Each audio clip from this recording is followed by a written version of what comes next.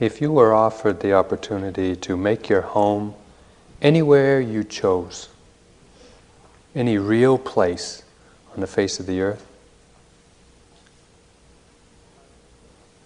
our initial emotional impulse might be to pick some favorite popular tourist spot or some place that's exotic and feels like a holiday. Or maybe we're a city folk and would prefer to have access to all the culture that the great cities of the world offer. Or maybe we're into nature and would choose some remote, isolated, natural spot.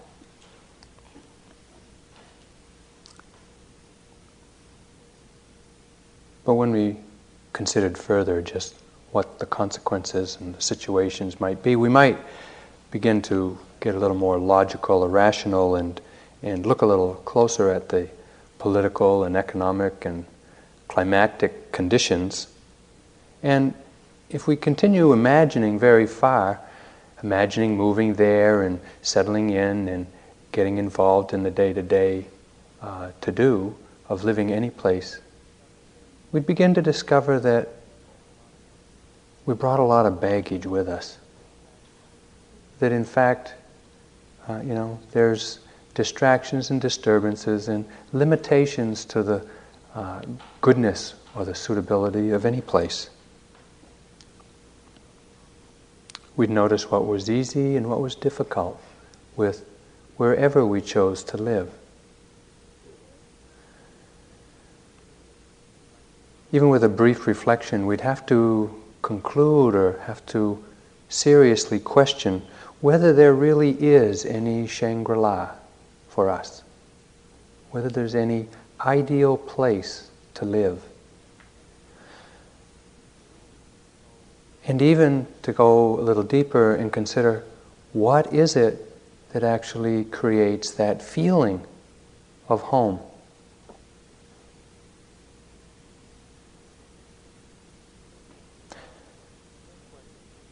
The real question is not so much where we choose to live, but how we choose to relate to where we already are. And we can see that very clearly, very precisely in our work here. How we choose to relate to the way things are determines whether we feel at home or like an alien, a foreigner. In order to discover the qualities or the attributes of any place or location for a home, we'd need to look very carefully at the way things are with that place. I have a short story to talk about that process of learning to observe and see carefully the way things are. Back in the mid-1800s, there was a famous Swiss naturalist, became famous by studying glaciers.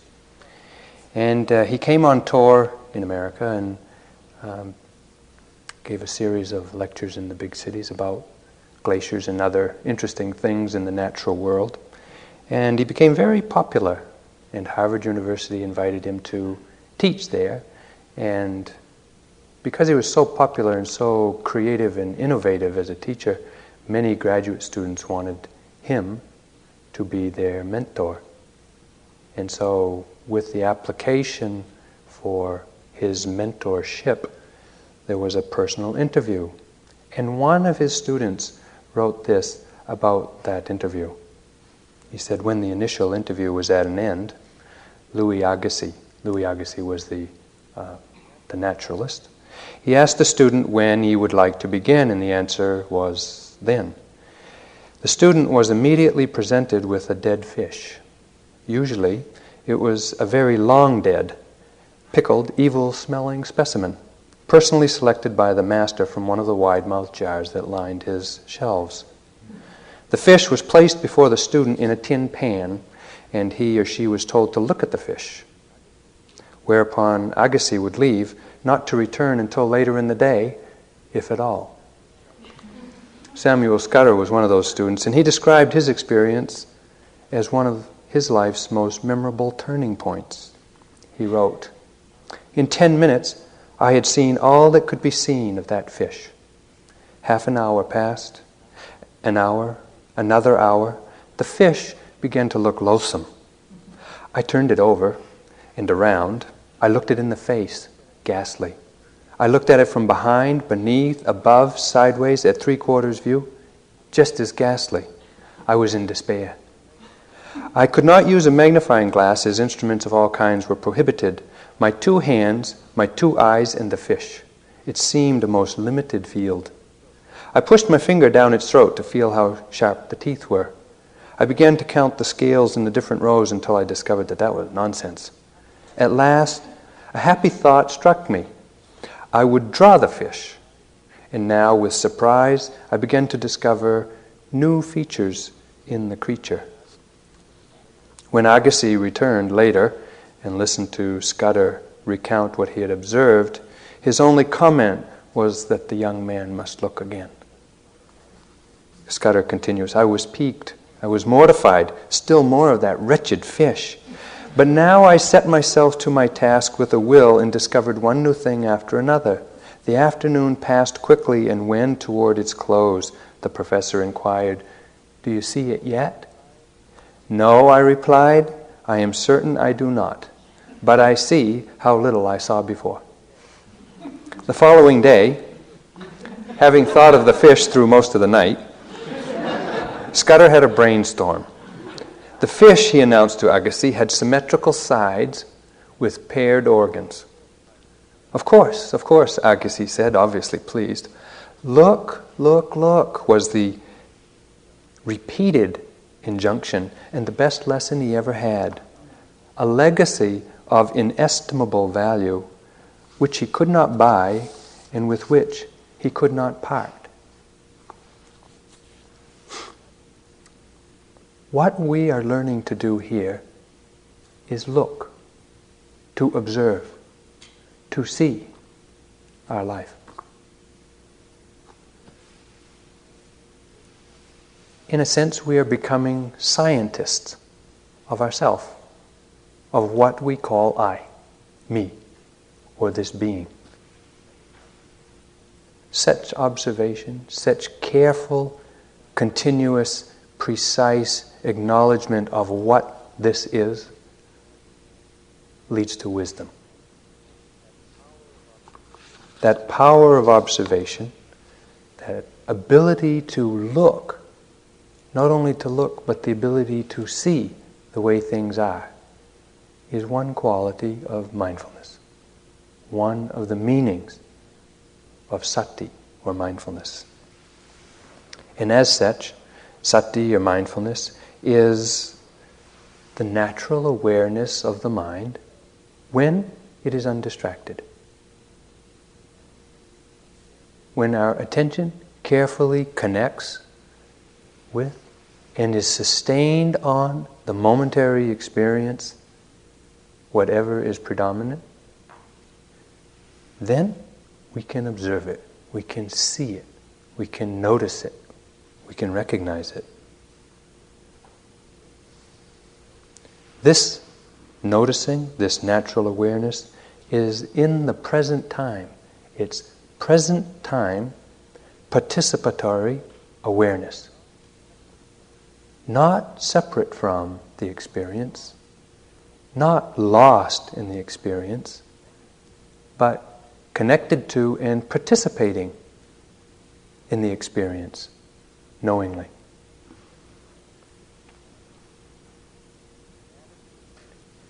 An attitude that's helpful in cultivating this ability to observe is to posture your mind with the question, what is this? What is this experience right now? What is most predominant in my experience? And in that asking of the question, turning the mind to see, to look, to connect, and hopefully to recognize what indeed is calling our attention. And if we can recognize it, to label it, to identify it. Because labeling, or identifying, recognizing, is one of the conditions which supports the continuity of mindfulness. When we can recognize what the momentary experience is, it carries and supports mindfulness into the next moment. This power of observation, one quality. Second quality of sati, or mindfulness, is remembering, not forgetting. Remembering to attend to the present moment. As another teacher may have already acknowledged, it's not difficult to be mindful. It's difficult to remember to be mindful. When the mind is directed, it's easy to recognize, to be present. It's difficult to remember to do that. When we find ourselves suddenly coming to, after a long drift in thought, and recognizing presence of mind in that moment, that is a moment of unconditioned mindfulness. Just the instant, easy, spontaneous recognition of being present.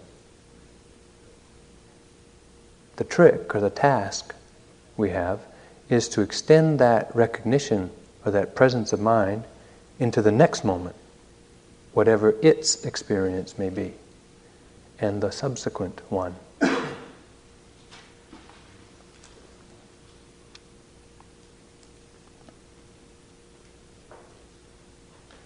One time in my first 3-month retreat with Sayadaw U Pandita, I was particularly frustrated and very tense and disappointed in my own practice. Extreme comparing and judging mind going on, and just thought that everybody was doing much better than myself, and out of sheer frustration and anger, I one time blurted out in my interview with him, "What's this practice all about anyway? What are we supposed to be doing? Remembering our past lives or something?" And U Pandita says, no, remembering this life. Just remembering to be present in this life.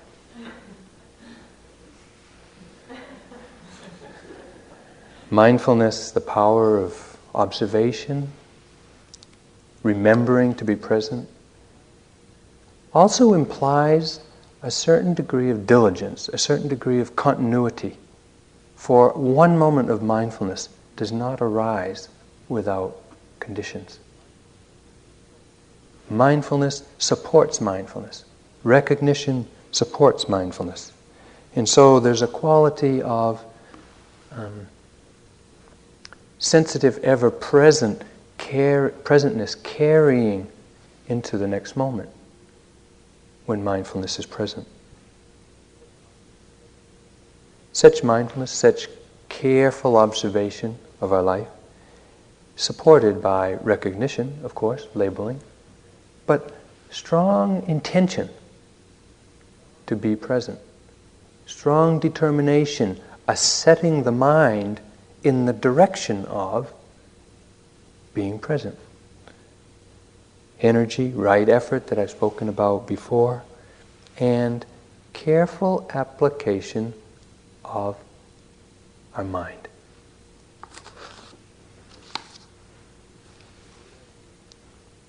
The Buddha, in his teaching, was really a supreme scientist, having looked very carefully at his own life to discover what leads to happiness, what leads to suffering. Taught what he had observed and discovered was the way leading to the end of suffering. And in the Satipatthana Sutta, the discourse on mindfulness, considered by many maybe to be the most important discourse of the Buddha, he talks about mental development, developing the mind in order to free the mind of its distortions and its misunderstandings, both through the development of concentration and wisdom, understanding.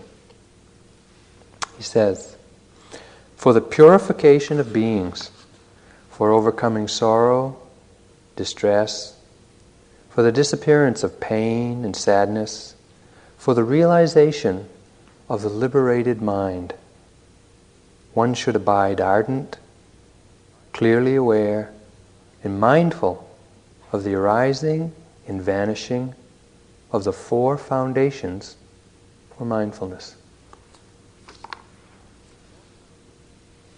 The 4 foundations for mindfulness are the 4 places, the 4 experiences we have where mindfulness can be established, where we can observe, remember, and be diligent moment to moment.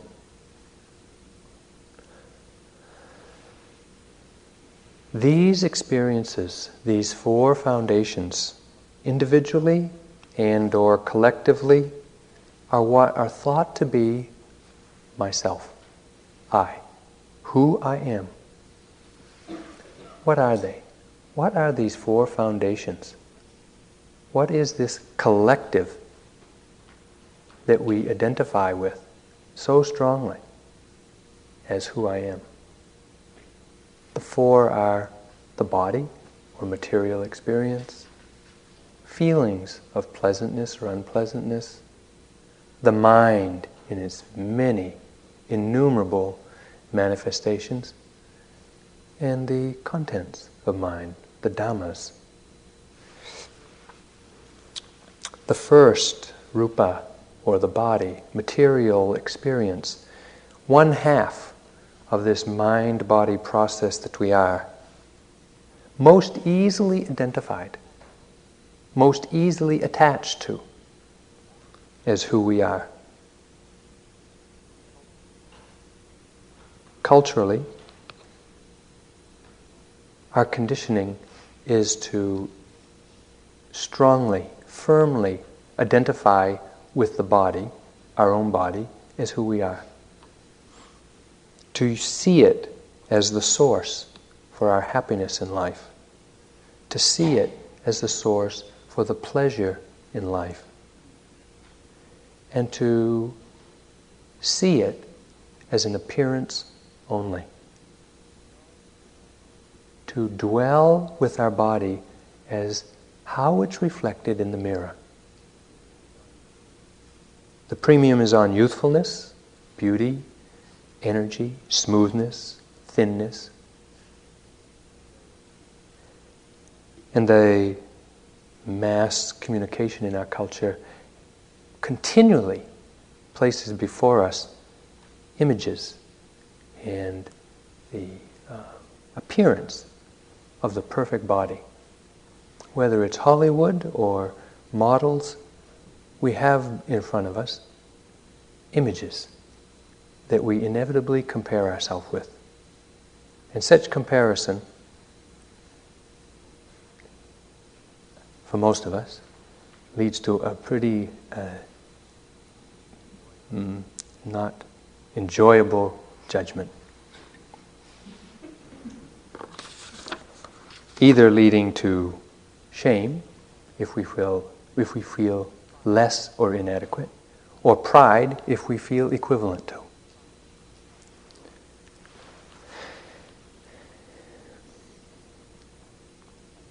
Not only traditionally are there standards of beauty, but we have now the New Age body. You know, the body that gets the right amount of exercise, the right amount of supplements, the right diet, the right fresh air, at the right locations in the world, with the right vibrations. Somehow imagining that if we get it all right, we'll live happily ever after. The magazines are still selling. Evidently, they haven't worked. I was in Burma and traveling in Upper Burma. And I was with one Burmese monk who could speak English, and we were just wandering around this place called Sagaing Hills. Sagaing Hills is across the river from Mandalay, and it is a series of hills stretching out over several miles, and it is covered, just absolutely covered, with monasteries, nunneries, and hermitages, caves and buildings where monks, nuns, and solitary and groups of people live. And it's just covered. And there's more than 10,000 monks and nuns there. And so you just wander around here from one monastery to the next, to a pagoda, to a hermitage, and just, it's quite interesting. And at one point we came to this rather isolated, rundown place, and we went in, and there was, after a short while, this tall monk came out. And I could see he was really a good-looking monk, but he was quite old. He was in his 70s, maybe. And he was speaking with the Burmese monk that I was with, and he acknowledged that back in the 40s or something like that, he was the most famous movie star in Burma. And he had been in a real famous movie in Burma that had been popular for years, and still popular. You know, the Cary Grant or the whoever it is of Hollywood of Burma. And he said that at the time he was the most easily recognized, most popular person in Burma, and just really idolized by the whole country. And he said that life was less preferable to the solitary existence he was living in his cave.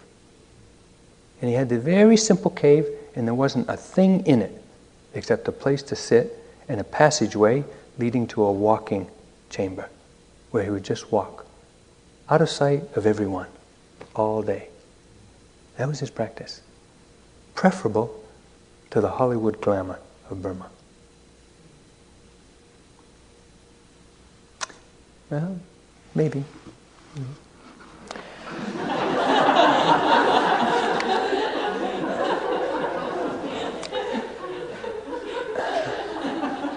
I was just trying to imagine Paul Newman, Robert Redford, a few of those guys, Meryl Streep, just kind of leaving the scene and going into solitary practice. Maybe. The task for us to awaken is not so much to live with the perfect body, to cultivate the perfect body, to see that reflection in the mirror, but rather to learn how to live or inhabit the body, how to live in the body, how to make our home here rather than the mirror. The Buddha, in coming to terms with his body,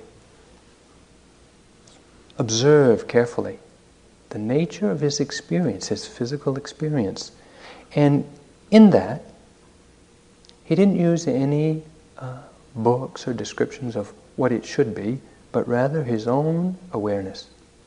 And what he discovered in the body as physical experience is metaphorically represented as the four elements: earth, air, fire, and water.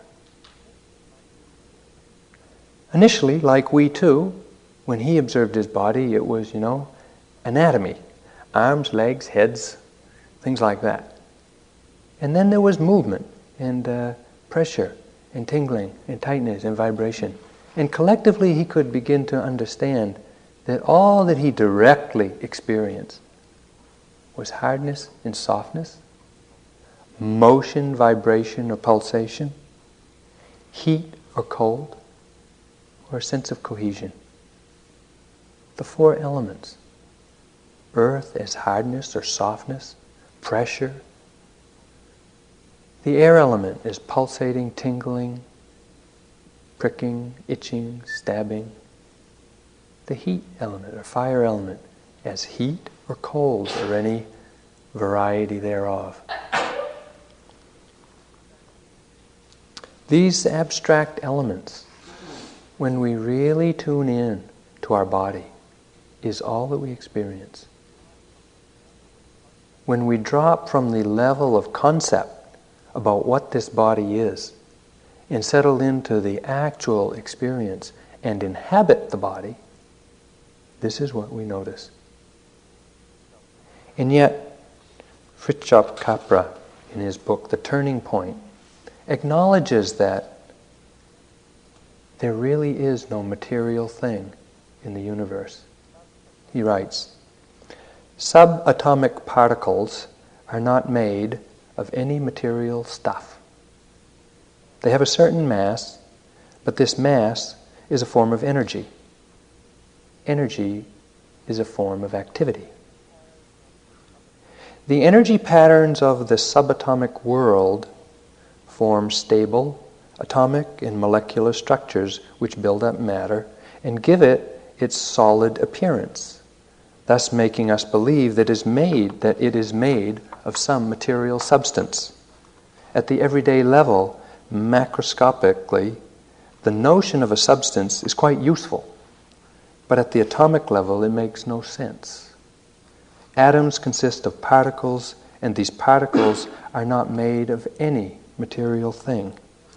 When we observe them, we never see any substance. What we observe are dynamic patterns continually changing into one another, a continuous dance of energy. When we look carefully at this body, what we see is a continuous dance of energy.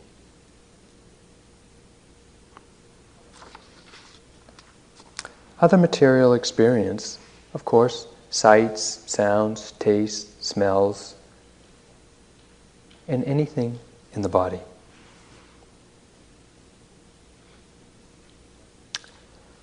Painful, pleasant, harsh, subtle, gross. Where do they come from? Where did this body come from? Why do we experience the experiences we do in the body? What causes it to be this way?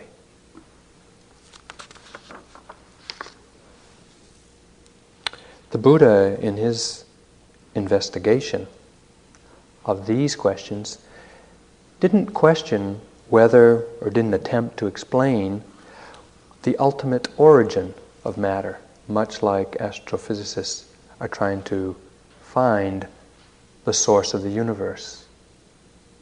The Buddha merely began with the present moment's facts. There's something here. There's something happening here.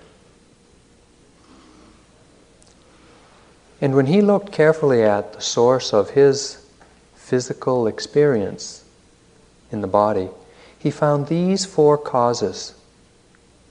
The first being karma. Having the karma to be born as a human being. Having performed acts in the past, resulting in birth as a human being, with the senses and a body and all that goes with it. The second is the mind as a source of some of our experience in the body. This can be easily seen when we notice how the mind conditions or affects our physical experience. When we're angry, when we get really boiling mad and clench our fists and grit our teeth and contract, what happens? We feel tightness, heat, vibration, hardness, trembling. The mental condition of anger influences our experience of the body. Not only anger, when we experience love, when we fall in love, when we appreciate a sunset,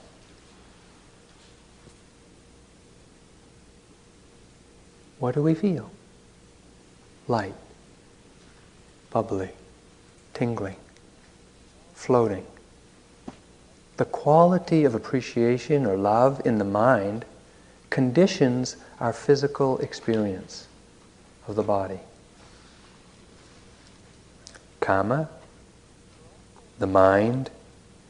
We're also affected by, or our experience of the body is conditioned by, the climate, the conditions around us, whether it's hot or cold, windy, the sounds, the sights, the temperature around us affects the body. And there's also the effect of food. As we eat, it affects the body. We feel full, we feel hungry, we feel nourished. We digest. We go through the whole process involved in digesting and eliminating food. It keeps the body alive. It supports us. When we understand that these are the sources, these are the causes, the conditions for experiencing our body, or how we experience a body, we can begin to make some adjustments. We can't control all of them, but we can have some limited control over some of these conditions. It happened when I was in Burma that the Burmese diet is terrible. For any of you who haven't been there, it's not a healthy place. Mostly you have a lot of meat swimming in oil with white rice. No fresh vegetables, and bad. So needless to say, I had some pretty uncomfortable sensations in the abdomen.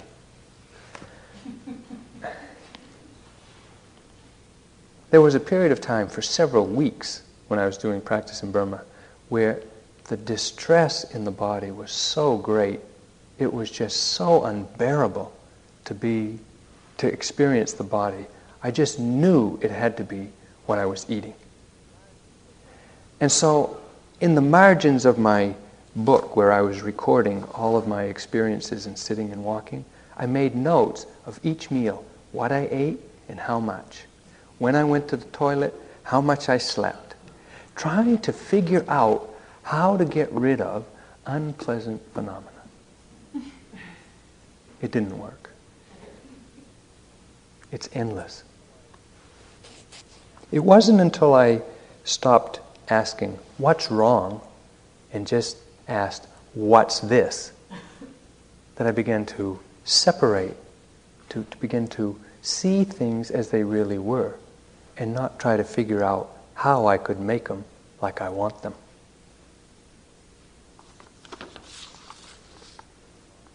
When we know the conditioned nature of the body, of the material experience, it's easier to let go of the sense that it is I. When we see that this body, this experience of the body, is a result of conditions that we have no control over.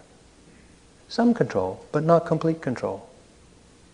Then we can give up, we can let go, we can step back from that fixed identity of this is who I am.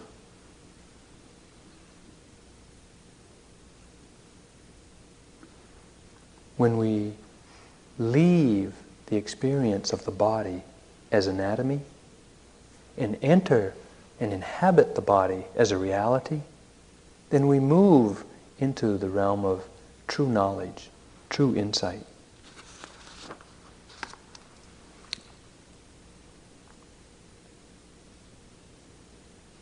When we see very carefully into the nature of the body, we see its fluxing nature.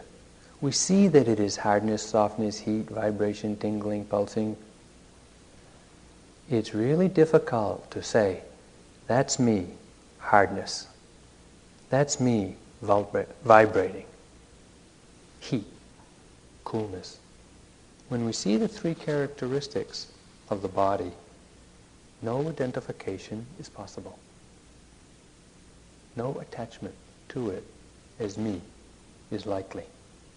So the body is the first place that we can establish, or the first of the four locations for establishing mindfulness. The Buddha did not say you have to get rid of the body,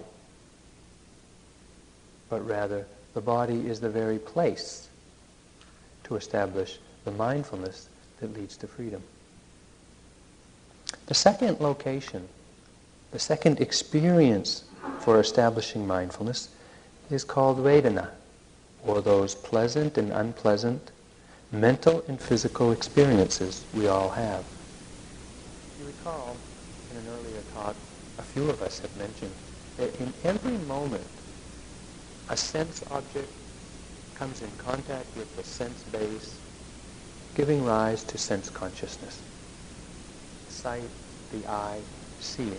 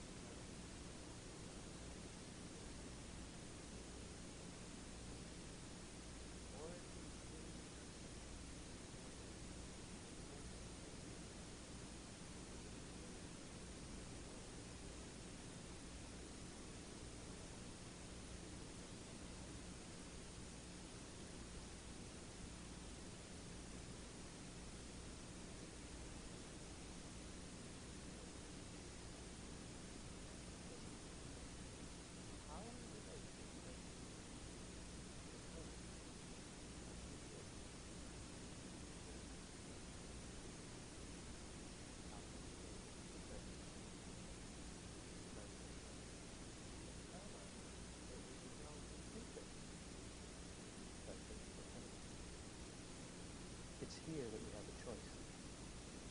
How to relate to experience before the moment. And we have that choice only if we're mindful. Only if we recognize the feeling before the reaction. Recognize the pleasantness before the attachment. Recognize the unpleasantness before the aversion.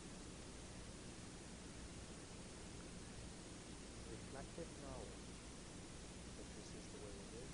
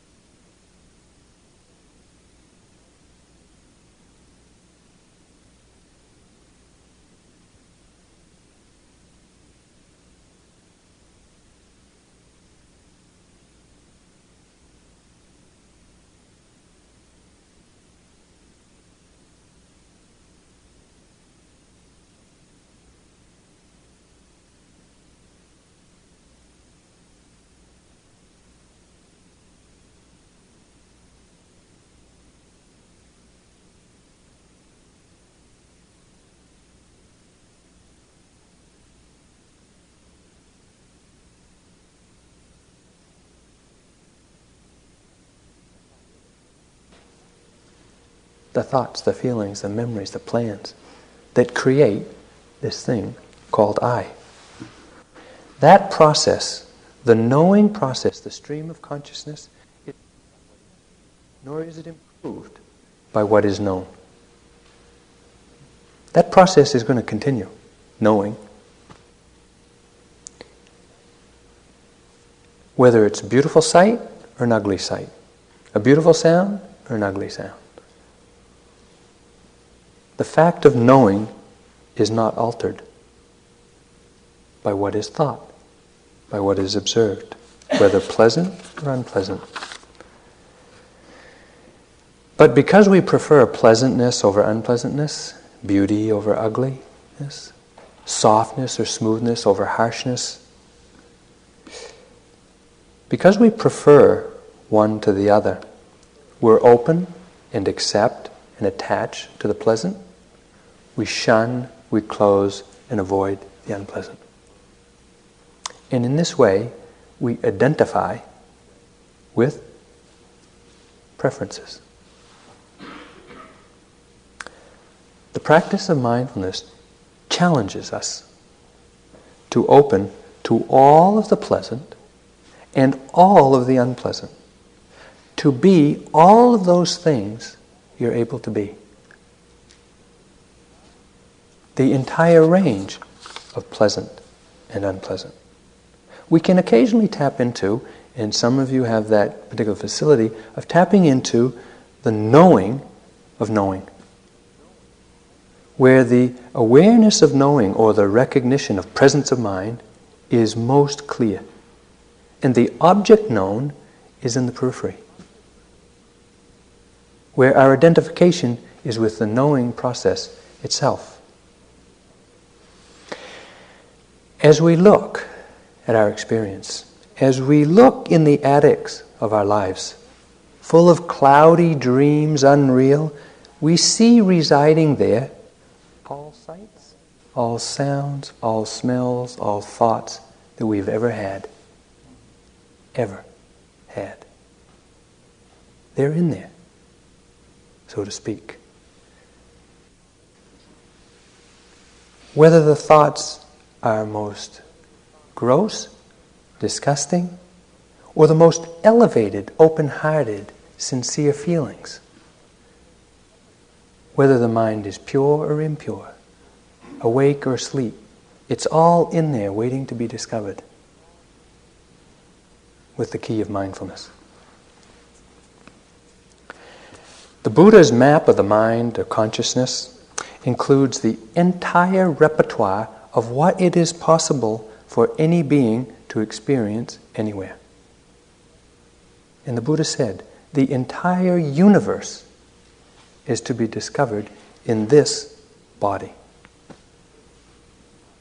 The entire universe of experience is discovered in this fathom-long body. There is no other universe.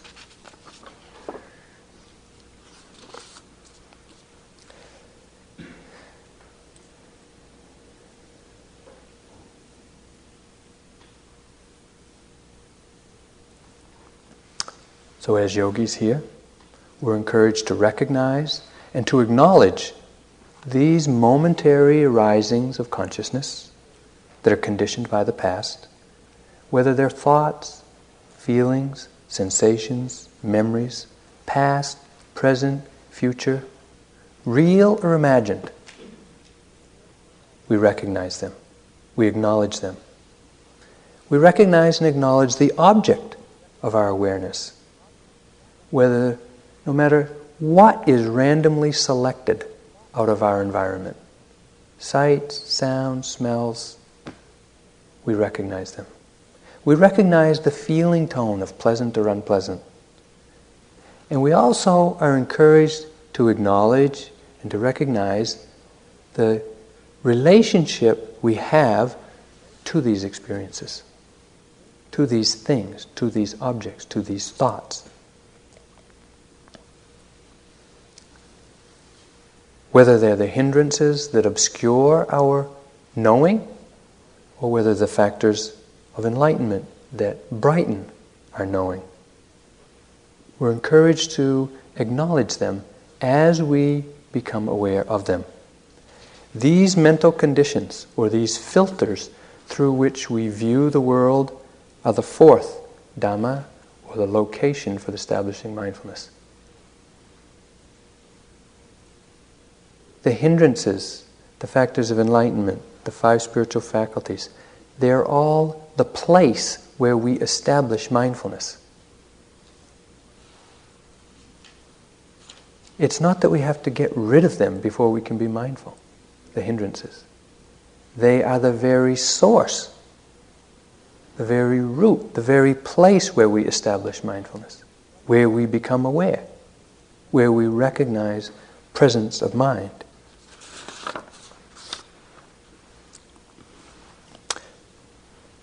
All of us have spoken extensively about the difficulty of recognizing our identification with these states of mind. We so easily get caught in the hindrances and our old self-judgments and whatnot. So easy. There are 2 of these dhammas, or 2 of these mental factors, that I want to speak about in particular, because they are tenaciously grasped as self, as who I am, and identified with. And the first of these is volition, or intention, choice. And the second I want to speak about is recognition, or memory. Volition, or intention, is that factor of the mind which wills a particular action to happen. Volition is the karmic force in our life. For the most part, each of us has settled into a habitual, repetitive way of relating to the conditions that we meet in life. We have our patterns, our fixed way of responding or reacting. That way, initially maybe a predisposition, has been conditioned by thousands, hundreds of thousands of individual acts of choice in this lifetime. And at this point in our lives, our habits have become a personality that we are identified with as who I am. This identification with a personality is extreme fixation on volition, intention. So strong, in fact, that until and unless we meet the idea and the practice of mindfulness, we'll be forever caught there. Forever believing that choice is who I am. I make the choice to be as I am. We can be so blinded by that identification, so caught in that belief, that we don't even recognize that we do have a choice. That we have a choice how to respond in each and every moment to the changing conditions. In practice here, we emphasize recognizing and acknowledging intentions. For this very reason, that when we become aware of intentions, we begin to notice the choice in our life. We begin to notice that moment when we are about to do something and we have a choice. Rather than reaching and acting and reacting habitually, we can choose how to act. Eventually, even with careful noting of intentions, we can see, as some yogis report, the choice to think. And can catch that movement of the mind when there's the first impulse to leave the open awareness and coalesce into a thought. And catch that moment before it happens. and remain present without choice, without a limiting sense of who we are.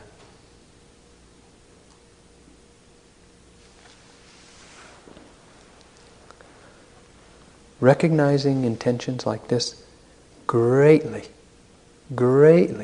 facilitates disidentifying with this mind.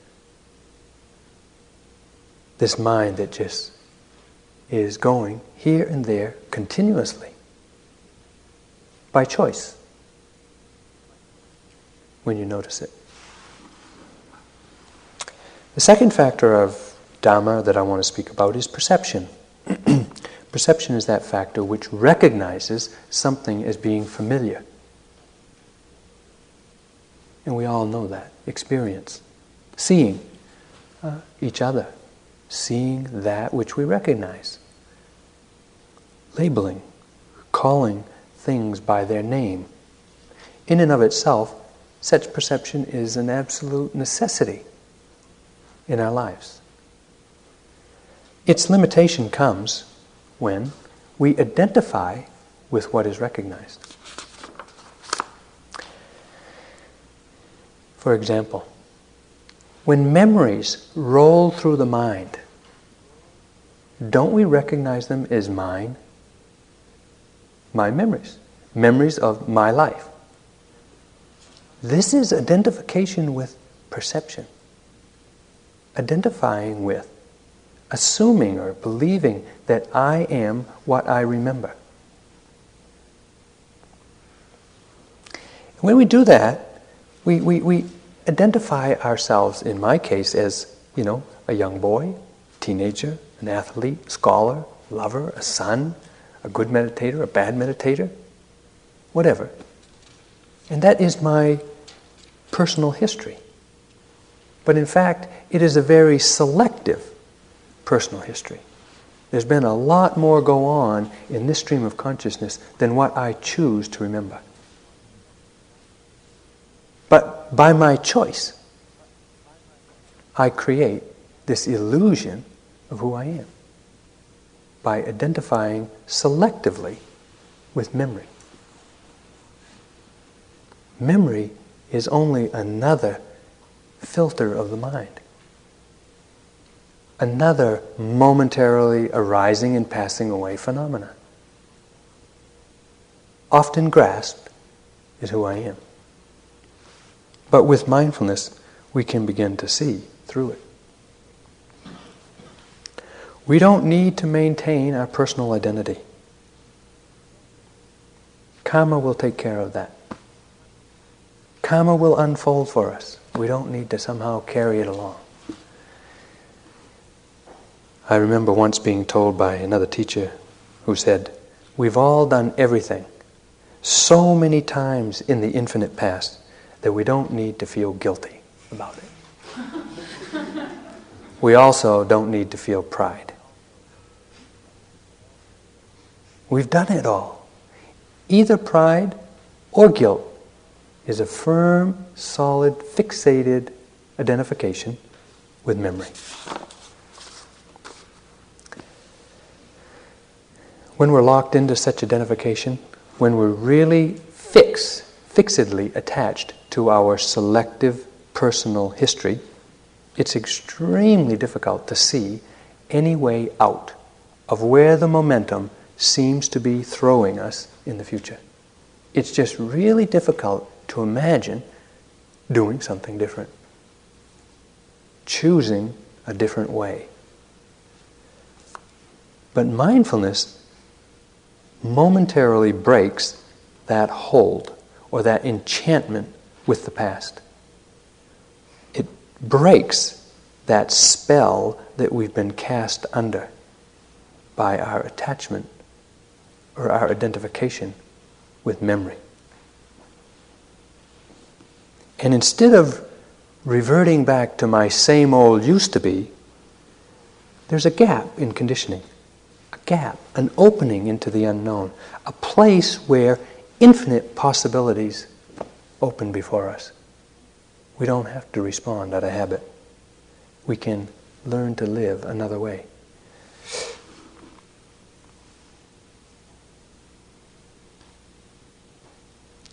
With continuity of mindfulness, this opening to the unknown comes more frequently.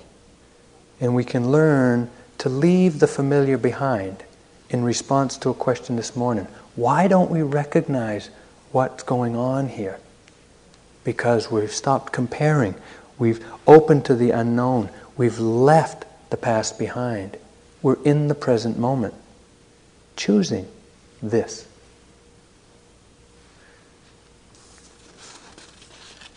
And as we open to the unknown, as we open continuously to the endless possibilities, then we become an explorer, a discoverer of the present. And that's where I'm going to make my happy home. No Shangri-La for me. It's here, in this moment.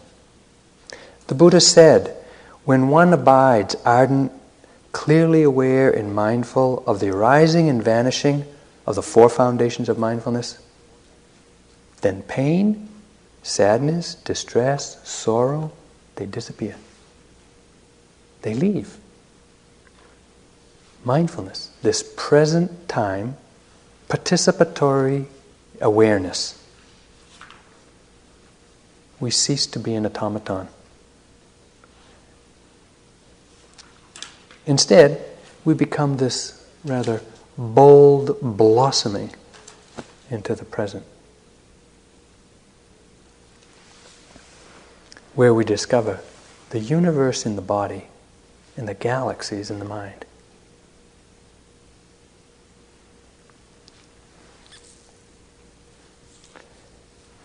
With mindfulness, we can live at home whatever happens.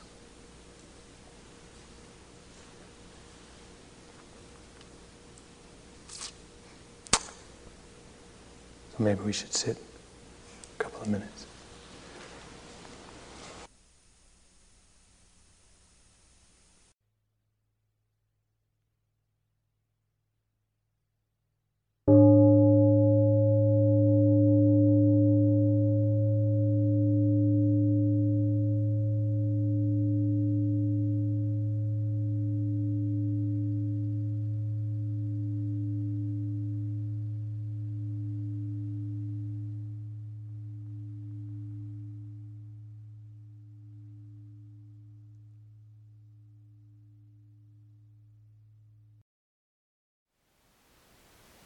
Thank you for listening. To learn how you can support the teachers and Dharma Seed, please visit dharmaseed.org/donate.